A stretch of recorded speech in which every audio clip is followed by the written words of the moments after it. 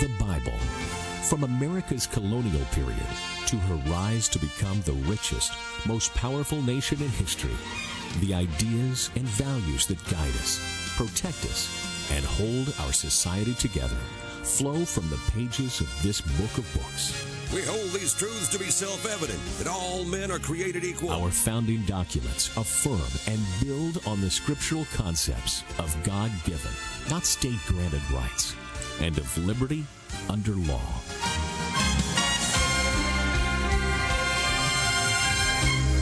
The biblical worldview shaped our work ethic, made education a priority, and birthed the notion of finite, limited government under divine authority.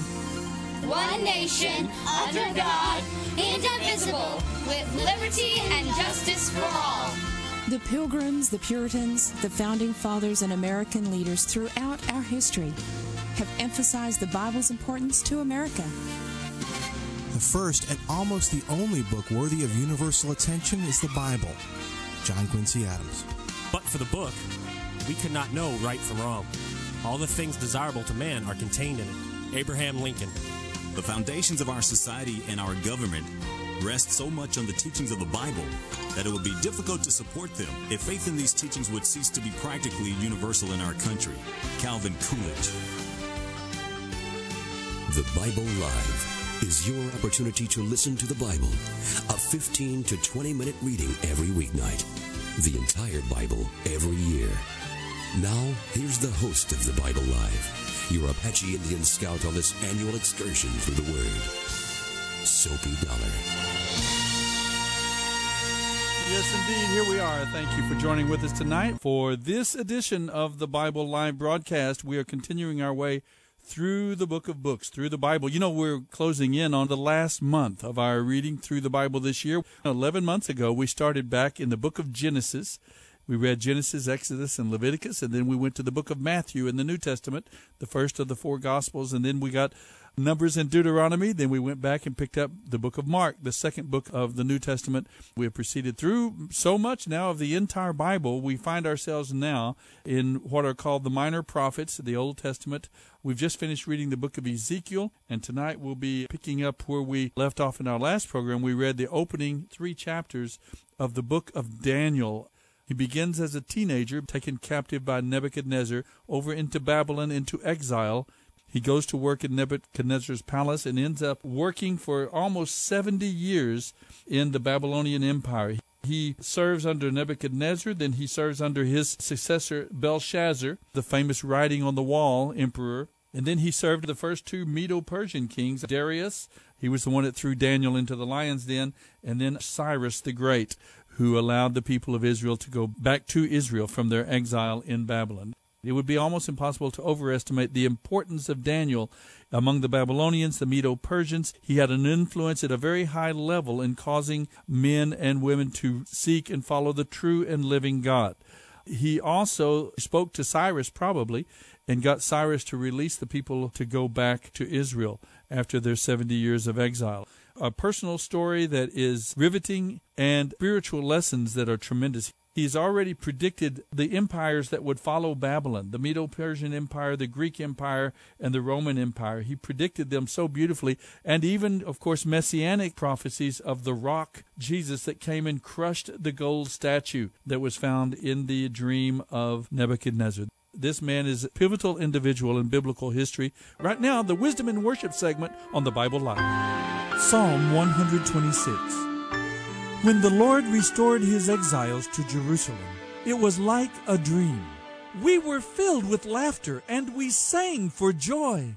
And the other nations said, "What amazing things the Lord has done for them." Yes, the Lord has done amazing things for us. What joy! Restore our fortunes, Lord, as streams renew the desert. Those who plant in tears will harvest with shouts of joy. They weep as they go out to plant their seed, but they sing as they return with the harvest. End of reading Psalm 126. Lord, I give you my heart. I give you my soul. I live for you alone. Every breath that I take, every moment I'm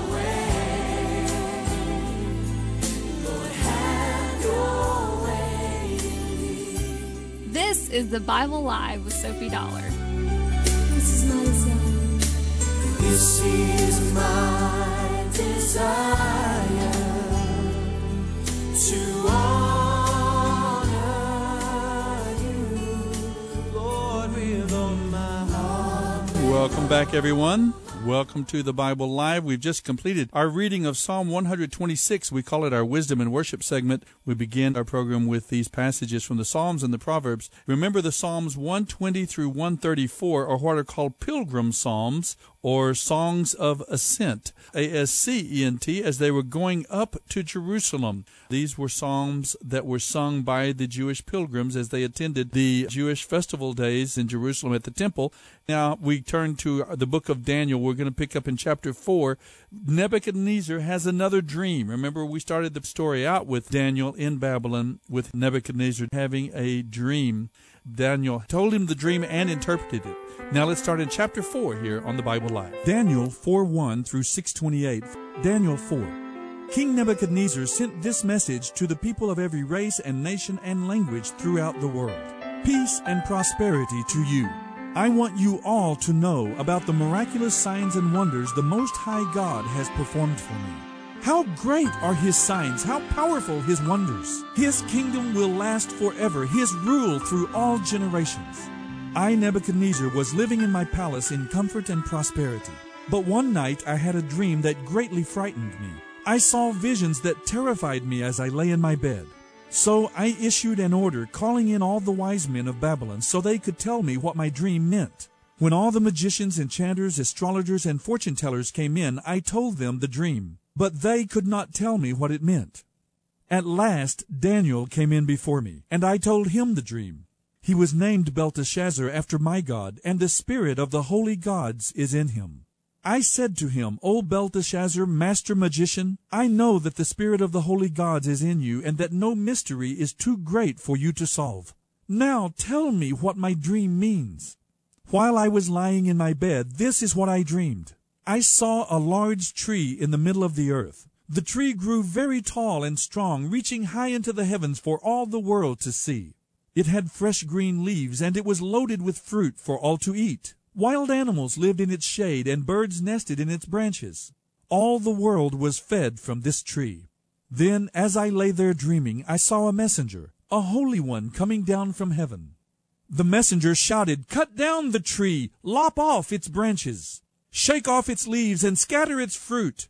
Chase the animals from its shade, and the birds from its branches. But leave the stump and the roots in the ground, bound with a band of iron and bronze, and surrounded by tender grass. Now let him be drenched with the dew of heaven, and let him live like an animal among the plants of the fields. For 7 periods of time let him have the mind of an animal instead of a human. For this has been decreed by the messengers. It is commanded by the holy ones. The purpose of this decree is that the whole world may understand that the Most High rules over the kingdoms of the world and gives them to anyone He chooses, even to the lowliest of humans. O Belteshazzar, that was the dream that I, King Nebuchadnezzar, had. Now tell me what it means, for no one else can help me. All the wisest men of my kingdom have failed me, but you can tell me because the spirit of the holy gods is in you. You're listening to the Bible Live with Soapy Dollar.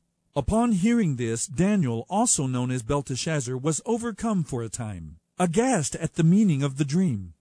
Finally the king said to him, Belteshazzar, don't be alarmed by the dream and what it means. Belteshazzar replied, Oh, how I wish the events foreshadowed in this dream would happen to your enemies, my lord, and not to you. You saw a tree growing very tall and strong, reaching high into the heavens for all the world to see. It had fresh green leaves, and it was loaded with fruit for all to eat.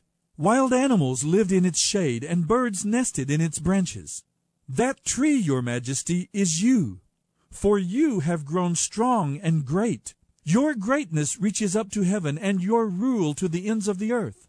Then you saw a messenger, a holy one, coming down from heaven and saying, Cut down the tree and destroy it. But leave the stump and the roots in the ground, bound with a band of iron and bronze, and surrounded by tender grass. Let him be drenched with the dew of heaven. Let him eat grass with the animals of the field for 7 periods of time. This is what the dream means, your majesty, and what the Most High has declared will happen to you. You will be driven from human society, and you will live in the fields with the wild animals. You will eat grass like a cow, and you will be drenched with the dew of heaven. 7 periods of time will pass while you live this way, until you learn that the Most High rules over the kingdoms of the world and gives them to anyone he chooses. But the stump and the roots were left in the ground. This means that you will receive your kingdom back again when you have learned that heaven rules. O King Nebuchadnezzar, please listen to me. Stop sinning and do what is right. Break from your wicked past by being merciful to the poor. Perhaps then you will continue to prosper. But all these things did happen to King Nebuchadnezzar. 12 months later, he was taking a walk on the flat roof of the royal palace in Babylon. As he looked out across the city, he said, "Just look at this great city of Babylon. I, by my own mighty power, have built this beautiful city as my royal residence and as an expression of my royal splendor." While he was still speaking these words, a voice called down from heaven, "O King Nebuchadnezzar, this message is for you. You are no longer ruler of this kingdom. You will be driven from human society. You will live in the fields with the wild animals, and you will eat grass like a cow. 7 periods of time will pass while you live this way, until you learn that the Most High rules over the kingdoms of the world, and gives them to anyone he chooses." That very same hour the prophecy was fulfilled, and Nebuchadnezzar was driven from human society. He ate grass like a cow, and he was drenched with the dew of heaven. He lived this way until his hair was as long as eagle's feathers, and his nails were like birds' claws. After this time had passed, I, Nebuchadnezzar, looked up to heaven. My sanity returned, and I praised and worshipped the Most High, and honored the One who lives forever. His rule is everlasting, and his kingdom is eternal. All the people of the earth are nothing compared to him. He has the power to do as he pleases among the angels of heaven and with those who live on earth. No one can stop him or challenge him, saying, "What do you mean by doing these things?" When my sanity returned to me, so did my honor and glory and kingdom. My advisers and officers sought me out, and I was reestablished as head of my kingdom with even greater honor than before. Now I, Nebuchadnezzar, praise and glorify and honor the King of heaven. All his acts are just and true, and he is able to humble those who are proud. You're listening to the Bible Live with Soapy Dollar. Daniel 5. A number of years later, King Belshazzar gave a great feast for 1,000 of his nobles and drank wine with them. While Belshazzar was drinking, he gave orders to bring in the gold and silver cups that his predecessor Nebuchadnezzar had taken from the temple in Jerusalem, so that he and his nobles, his wives and his concubines might drink from them. So they brought these gold cups taken from the temple of God in Jerusalem, and the king and his nobles, his wives and his concubines drank from them. They drank toast from them to honor their idols made of gold, silver, bronze, iron, wood, and stone. At that very moment they saw the fingers of a human hand writing on the plaster wall of the king's palace near the lampstand. The king himself saw the hand as it wrote, and his face turned pale with fear. Such terror gripped him that his knees knocked together, and his legs gave way beneath him. The king shouted for the enchanters, astrologers, and fortune-tellers to be brought before him. He said to these wise men of Babylon, "Whoever can read this writing and tell me what it means will be dressed in purple robes of royal honor and will wear a gold chain around his neck. He will become the 3rd highest ruler in the kingdom." But when all the king's wise men came in, none of them could read the writing or tell him what it meant. So the king grew even more alarmed, and his face turned ashen white.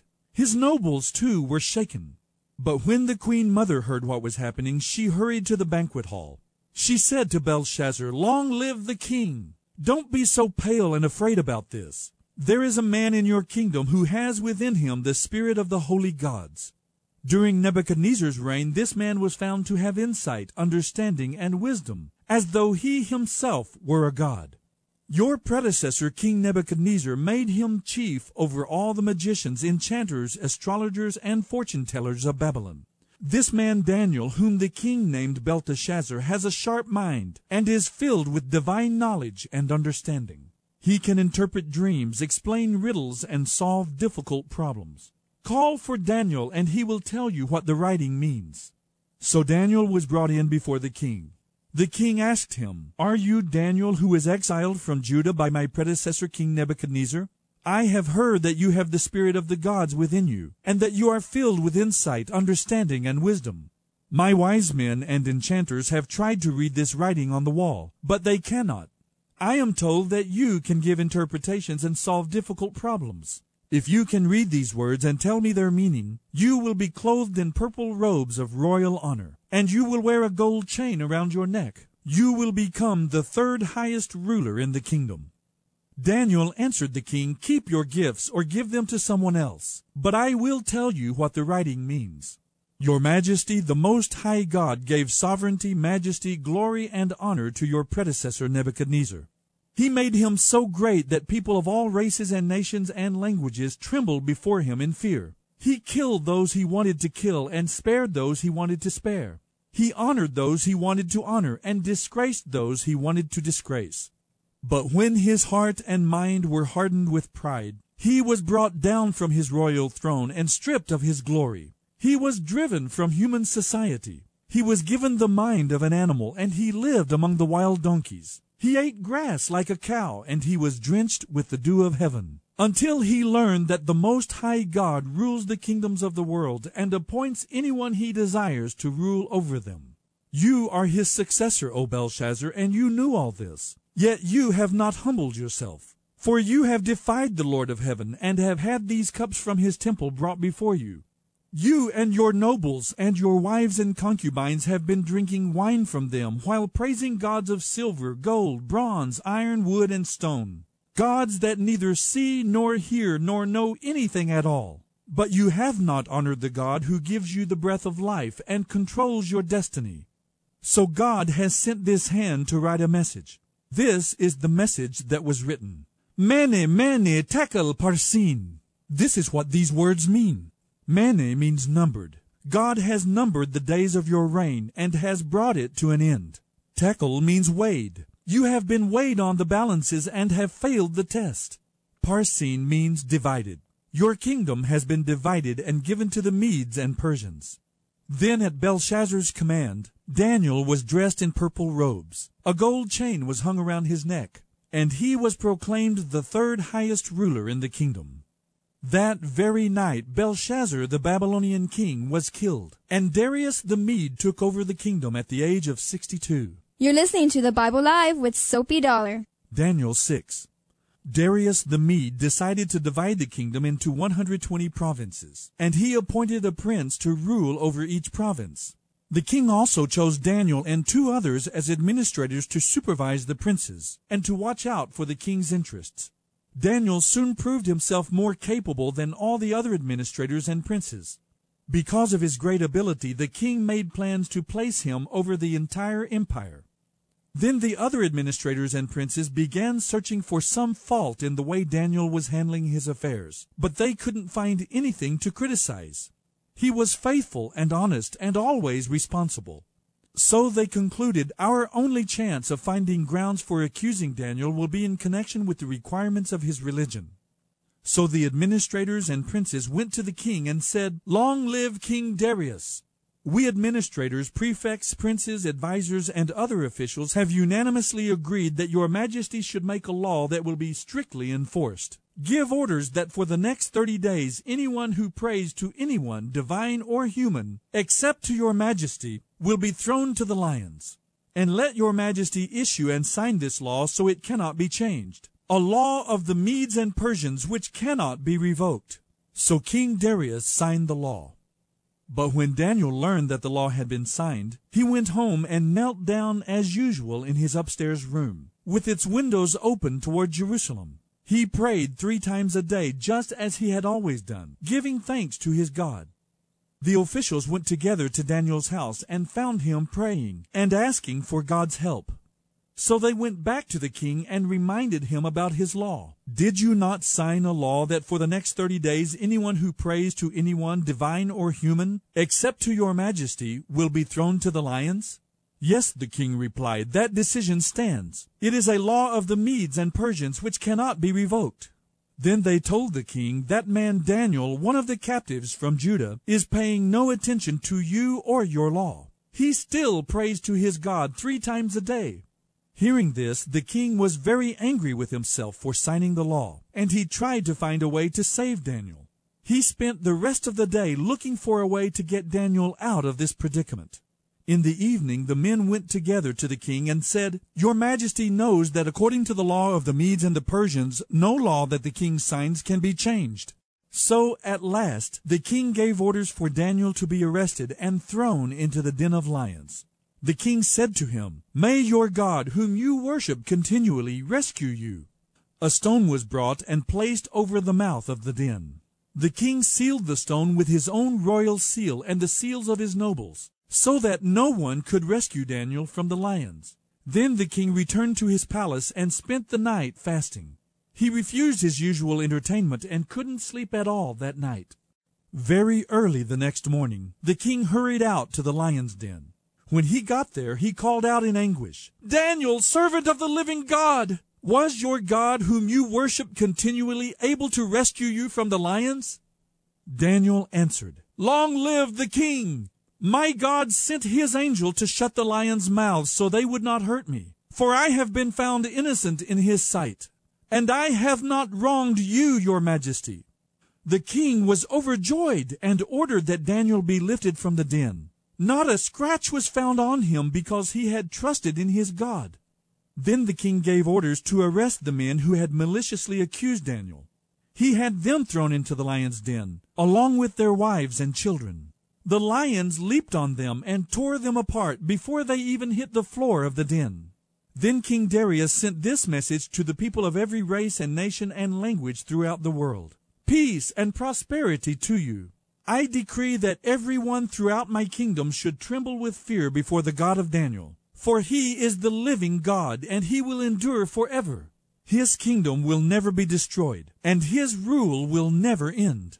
He rescues and saves his people. He performs miraculous signs and wonders in the heavens and on earth. He has rescued Daniel from the power of the lions." So Daniel prospered during the reign of Darius and the reign of Cyrus the Persian. End of reading Daniel 4:1 through 6:28.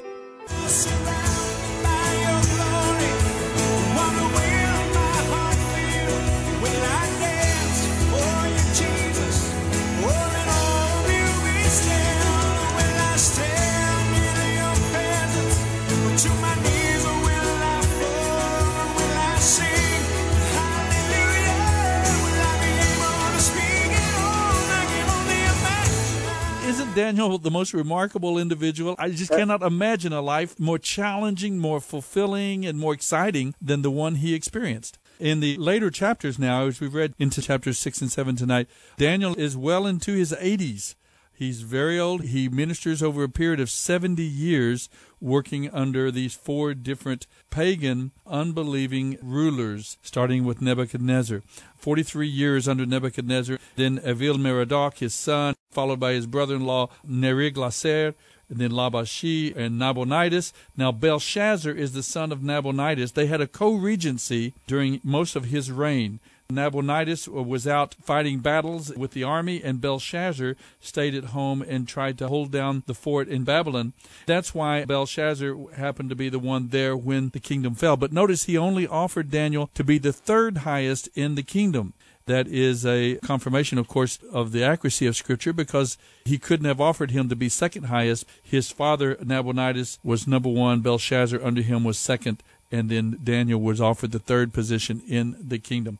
Like I said, the book is full not only a personal adventure and an exciting personal story, but I'm only just now myself becoming aware of how far-reaching Daniel's influence was over these 4 empires.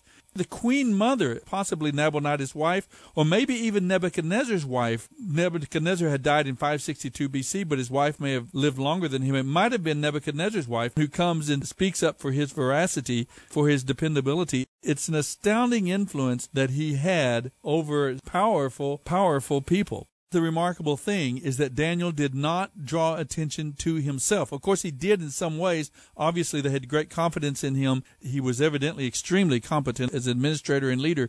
But the men that he most impacted, they gave God the praise and glory. There are so many times as we read the Bible together. The passage is just simply overwhelming. So amazing. Chapters 4, 5, and 6, just these 3 chapters, such astounding numbers of lessons that we can read, both about our personal lives, personal integrity, reliability, honesty in the life of Daniel. Also, what God can do with a single life. With just one life that is wholly committed to Him, what God can do. He shook empires. He shaped the world of that time through this one individual. So very much that we could comment upon. I hope that you'll join us as we continue through the book of Daniel here on the Bible Live next time. See you then. The Bible Live with Soapy Dollar. Soapy reads from the New Living Translation by Tyndale House Publishers.